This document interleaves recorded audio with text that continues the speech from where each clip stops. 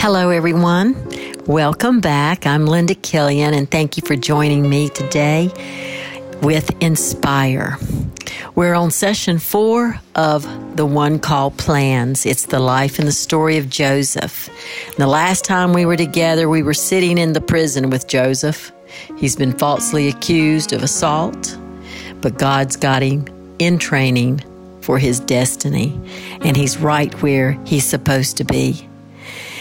He finds such favor there in the prison that they put him in charge of the books, the record keeping. Isn't that just like God? He's setting him up for success because where he's going to be, he's already been to the pit where the pride and the puffiness and the haughtiness was taken from him, which needed to be. And then he was sent to Potiphar's house to learn how to grow crops and to manage people. And now he's in the prison where he's keeping records and books, which he's going to need also. And while he's there, one day, here thrown in the prison with him is Pharaoh's cupbearer and Pharaoh's baker. And they're thrown in prison, and Joseph is told to attend them. So he kind of waits on them because of their position, even though they're in prison. And one day he sees that they look really sad. And he asked them, what's the matter? What's wrong? And they said, we both had dreams last night, and we don't have anyone to interpret them for us. Joseph answers them and says, well, it's God who interprets dreams.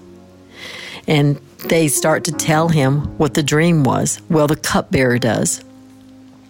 And the cupbearer tells him, he says, well, I had a dream, and in my dream there was a vine in front of me, and there were 3 branches on it. And it budded and blossomed, and the clusters ripened into grapes. And I was holding Pharaoh's cup. And I took the grapes, and I squeezed them into Pharaoh's cup, and I gave it to Pharaoh.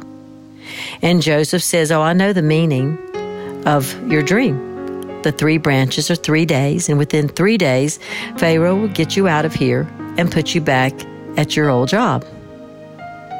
And so at that, the baker then thought, well, I'll tell him what my dream is. So he spoke up and he says, well, I had a dream, and mine was I had 3 wicker baskets on my head. And the top basket had assorted pastries from the bakery, and birds were picking at them from the basket on my head. And Joseph said, I can interpret your dream. God's given me the interpretation. The 3 baskets are 3 days, and within 3 days, Pharaoh will take your head off and impale you on a post, and the birds will pick your bones clean. I read that and I thought, oh my goodness, what a horrible thing to hear about yourself. But you know what? In 3 days, it was Pharaoh's birthday. And he called for them both to come back up there, the cupbearer and the baker. And with his court there, he passed sentence. He told the cupbearer, take your position back next to me again. Hand me my cup. Pour my wine for me. And he looked at the baker, and he said, off with your head, and had him ordered to be impaled from a pole. Before the cupbearer had left the prison, Joseph had told him, please don't forget me. Mention me to the Pharaoh. Get me out of this prison. I'm a Hebrew. I need to go back to my land. But the cupbearer did forget him. And it was 2 long years later that Pharaoh himself had a dream. And he went to his sages and his magicians and his wise men and asked them to interpret it, but none of them could. And at that moment is when the cupbearer remembered Joseph.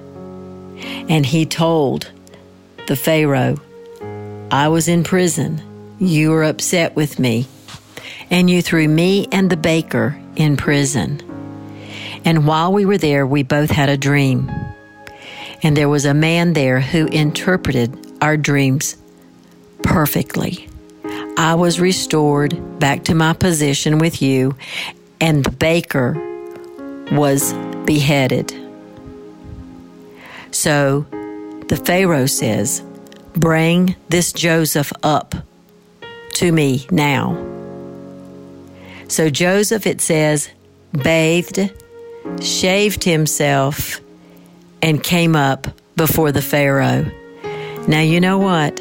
That right there shows you that Joseph knows protocol. He's been waiting.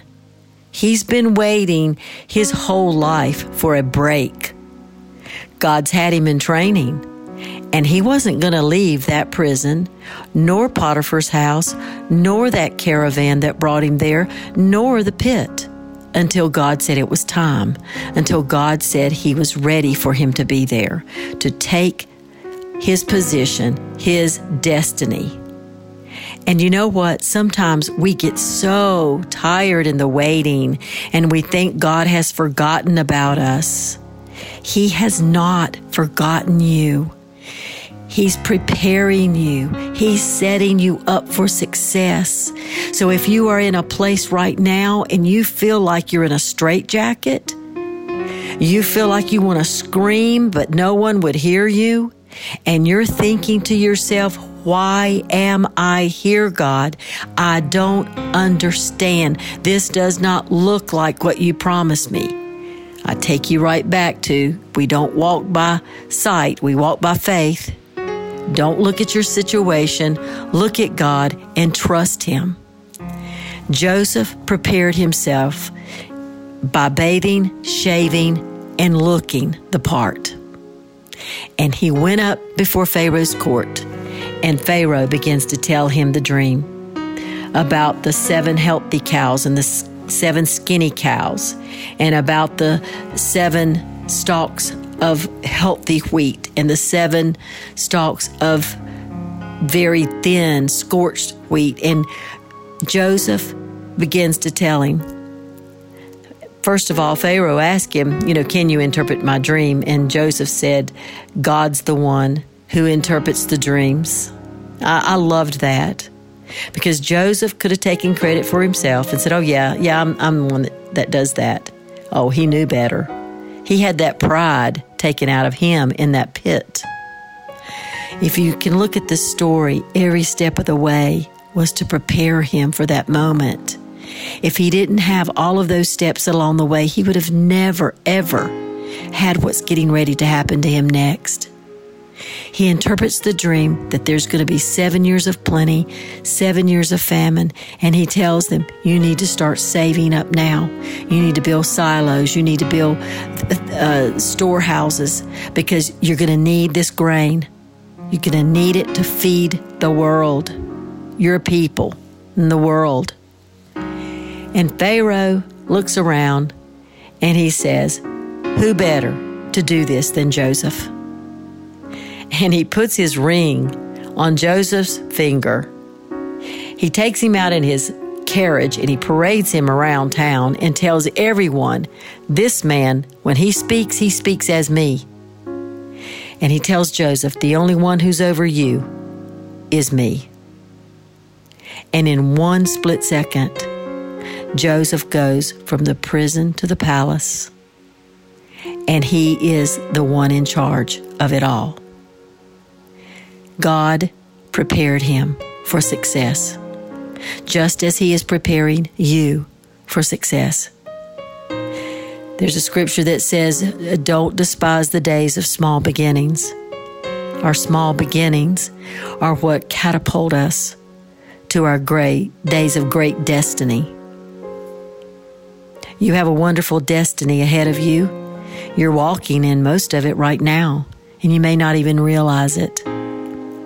We're going to leave the story right here, because there's even something better coming, as we know, when Joseph is handing out the grain, and guess who shows up? Yeah. I'm glad you joined me today. I hope you got something from this lesson. And I want you to remember that God is absolutely crazy about you. And I'll see you next time.